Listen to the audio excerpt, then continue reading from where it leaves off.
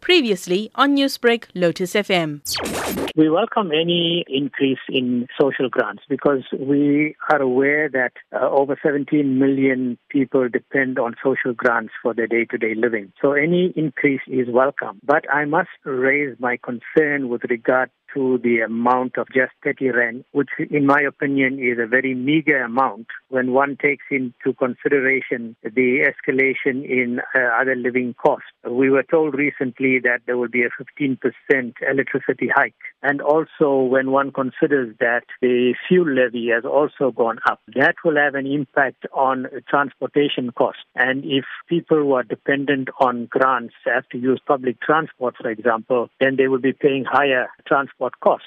And when there is an increase in transport costs, there will also be an increase in the cost of food and other essential items. So therefore, I am of the belief that the 30 rand increase is really not an increase. In fact, that will be swallowed up by the other costs that are going up. Now, you're saying that this is not really much of an increase, and we've seen in the January 2021 Household Affordability Index that a food basket for the average South African home costs over 4,000 rand. So what then do you propose be an appropriate increase for them considering the dire need on the ground? Well, keeping in mind the financial constraints that our government faces, we cannot be unreasonable in terms of our demands for a much bigger increase. Ideally, as you rightly said, the cost of a food basket is around 4,000 rand. If you were to take all the other living costs that go with it. So in my view, an increase of at least